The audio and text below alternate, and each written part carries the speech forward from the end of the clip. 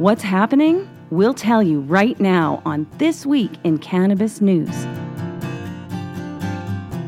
Another edition of This Week in Cannabis News with David Wylie from OkanaganZ.com/OZ. You can sign up for their newsletter, check out stories on the website about the cannabis industry, and you can follow them on Twitter at OkanaganZ and at Wylie Writer. David, it's great to be back. Both of our households have been petri dishes of sickness as of late, so it's good to chat with you again.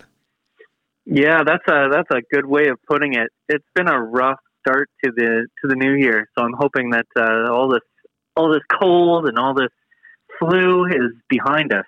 For sure. Well, good news is that Aphria is continuing to arrow up, as Tom Rennie, former head coach of the Edmonton Oilers, would say when he was talking about something positive.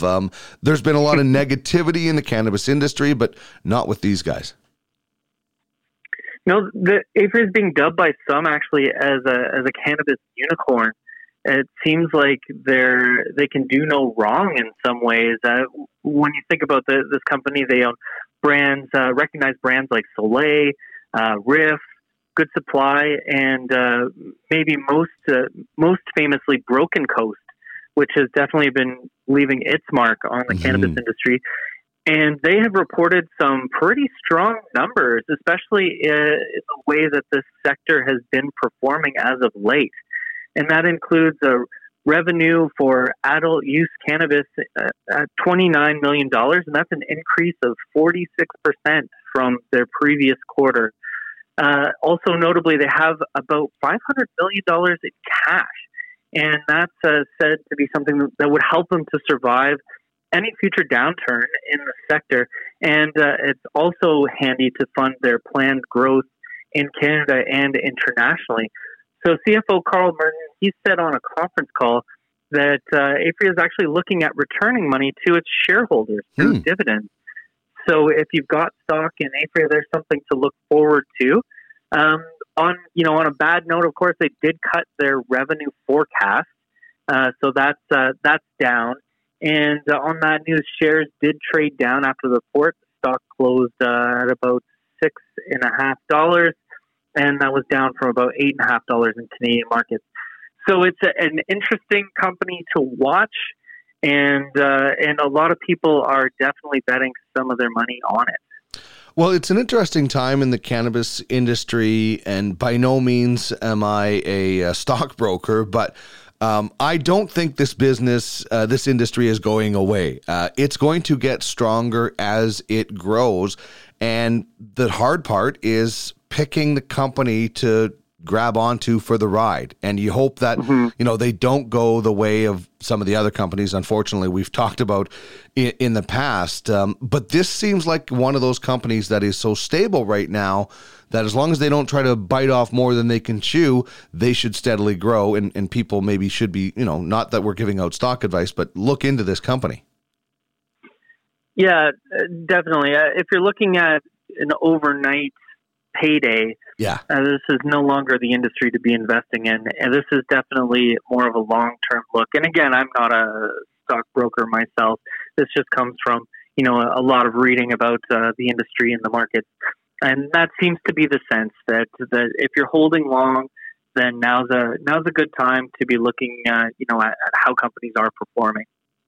The other story, one of the other stories we're going to chat about right now is bud over booze in Canada, as beer consumption has declined. And one of the reasons is they think the legalization of cannabis is taking a bit out of the alcohol industry. It may not sound like much, but beer consumption's fallen by about 3% during the first full year of legalization. When you're looking at a multi-billion-dollar industry, 3% is a heck of a hit. And we can expect beer's bloodletting to gush even more this year. That's because cannabis drinks are going to become available in the near future. And there's a lot of belief that those drinks are going to become a big disruptor to the alcohol industry.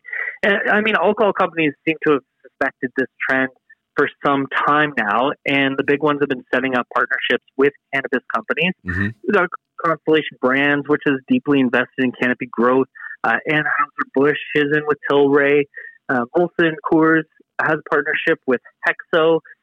So it's there is a little bit of hand-holding happening here. People who are switching to cannabis over alcohol generally say that cannabis tends to make them more introspective and more patient, while alcohol tends to make them more boisterous and more impulsive, more open to doing silly things. And it feels better to them. That's the way it is for me. I much prefer the way that cannabis makes me feel. It tends to make me feel creative. Well, alcohol tends to make me a kind of a dick, to be honest. Mm-hmm. So I much prefer to smoke myself or, edibles or whatnot. The challenge here is that alcohol comes with its own built-in social life. And when it comes to cannabis, there's really nowhere to use it in public. There's no cannabis bar to go to. In fact, BC isn't even allowing event permits for cannabis. You can't advertise in pubs. There's nowhere really to go and gather together and have a good time. So that's creating this environment where cannabis users are becoming real homebodies. And one of the trends that we're seeing at the end of last year, even moving into this year, is that more and more people are having house parties and opening up their homes to their friends and getting social that way. That's going to have an interesting impact, not just on alcohol sales, but also on people going to bars and to clubs, I think.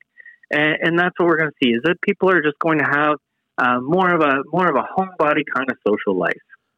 Well, it's so interesting. You mentioned 3% might not sound like a lot, but when you look at the average from 2014 to 2018 was dropping only 0.3%. This has to make alcohol companies take notice. And like you said, some of them have plans in place already. But the alcohol industry in general has to be so happy right now with the regulations that are in place for cannabis. I mean, you watch the Super Bowl coming up and you'll see 50 Budweiser ads. You'll never see anything about cannabis, even in a store window. The regulations are on alcohol's side right now. For how long, I don't know. If you really want to keep it out of hands of kids, and then I commend that and everything, then do it with alcohol like you did it with tobacco and like you're doing it with cannabis, because we both know, and listen, we're big advocates, but we both know which is the healthiest choice of the three. Mm-hmm. Yeah, absolutely.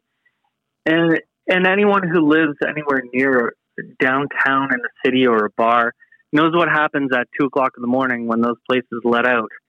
So I'd love to see a cannabis lounge open up and then see what happens when that place lets out at 2 a.m.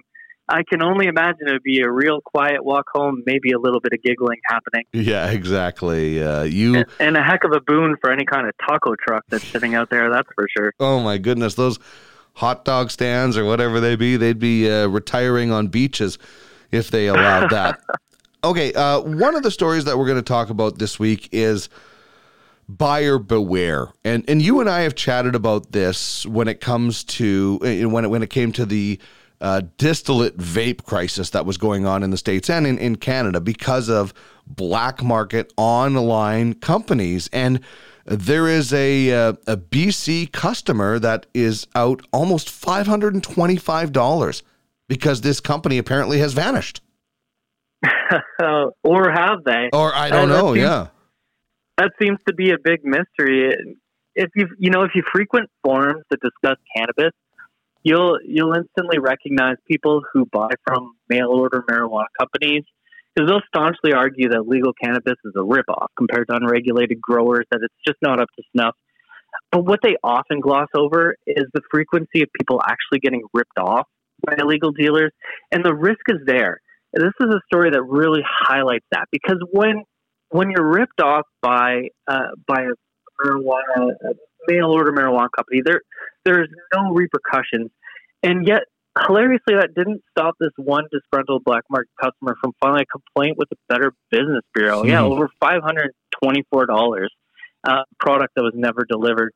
So the customer complained about this BC-based Bud Express Now is what they're called, and they never gave a refund, even though she told them that she didn't receive the product. They did give her a Canada Post tracking number, and when she contacted Canada Post, they said, no, we've never received this package.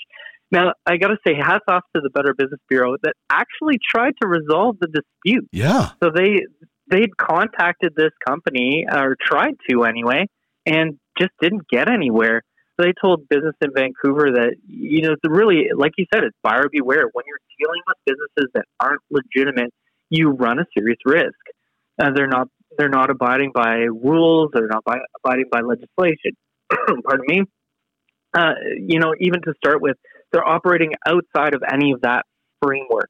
So the umbrella protection that you get as a consumer, you don't have there. And that is one of the great bonuses of legalization to cannabis consumers, is that we have consumer protection now. And, if in one case, like on the East Coast, where your cannabis package was filled with nuts and bolts, yeah, exactly. For instance, you can get a refund, or you can have that product swapped. If you're dealing with a company that doesn't operate within consumer protections, well, you're out of luck.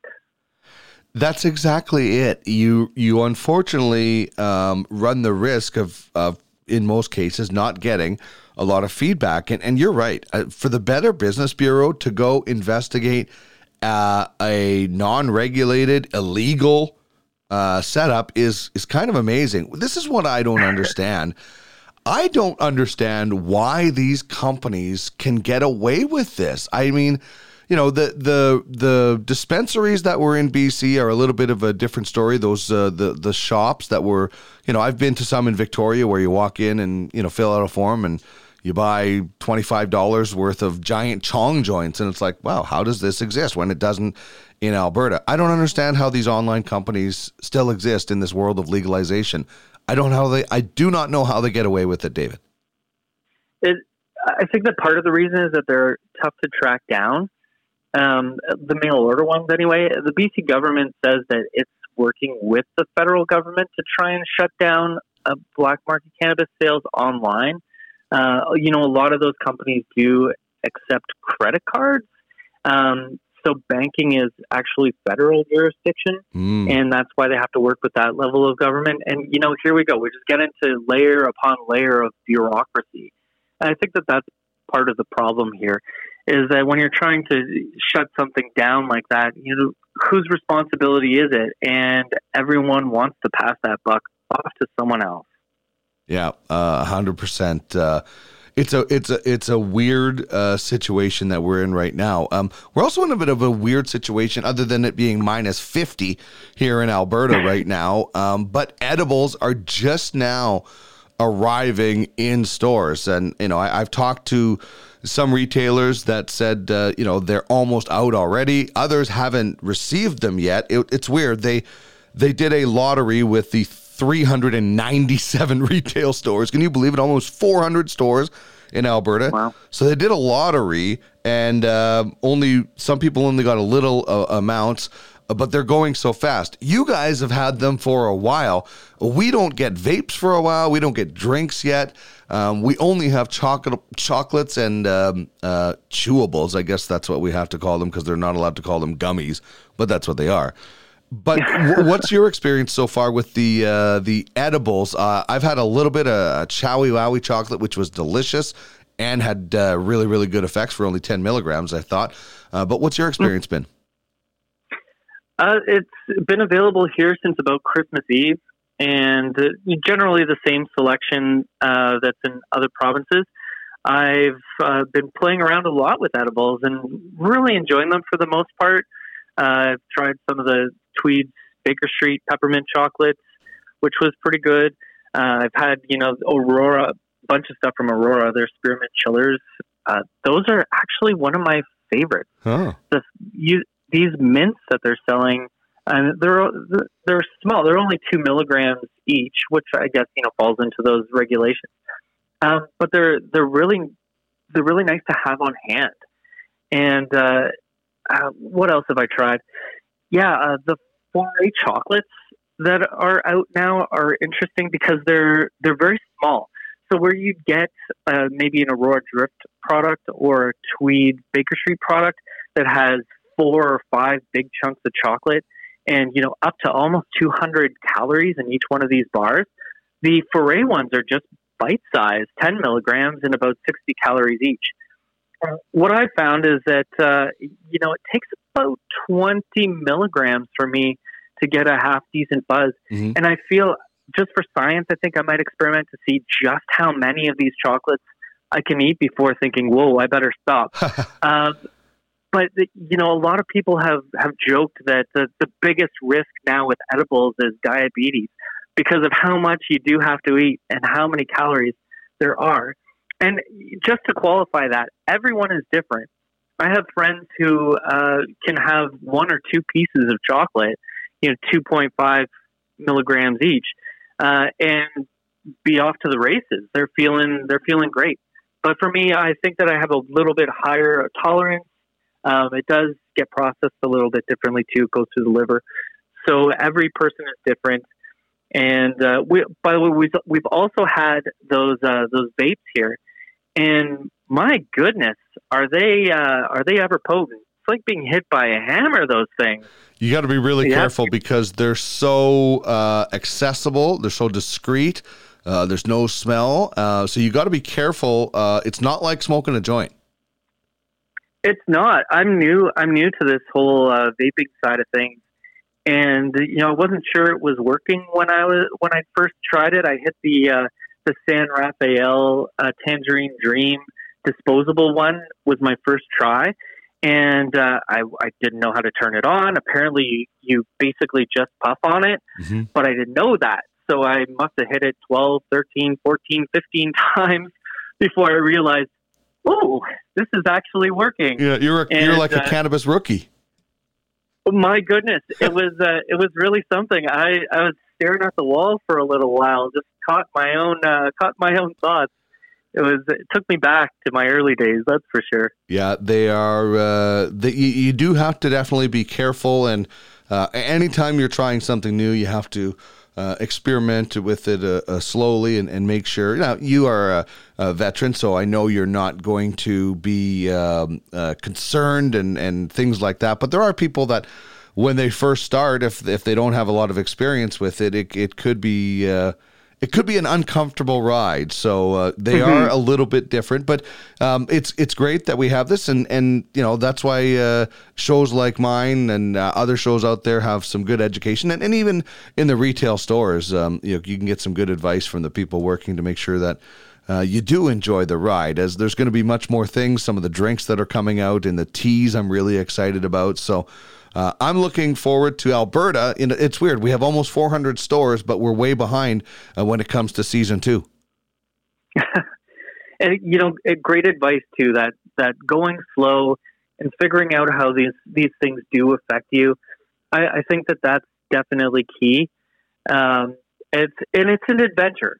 I mean, look at it that way. If you go out and you get some chocolate, or you get get the vapes or beverages when they're out and available, you just enjoy the ride. Take your time and see how each one of these things affects you. Yeah. Well, as I said with my previous guest on this show, when you eat an edible and you get to the point where you think, wow, this isn't affecting me yet, I want to have some more, wait a half an hour more.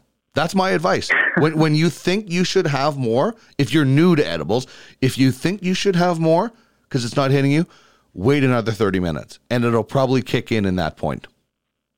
Yeah, that's good advice. I also find that I tend to feel it more when I'm laying down. So if you're not feeling it, lay down, close your eyes, see what happens. There we go. David, thank you as always for joining me on This Week on Cannabis News. You can follow David at Wylie Writer. You can follow Okanagan Z at Okanagan Z, and check out the website okanaganz.com/OZ. Thanks again, David. We'll talk next week. Great to talk to you, Dean.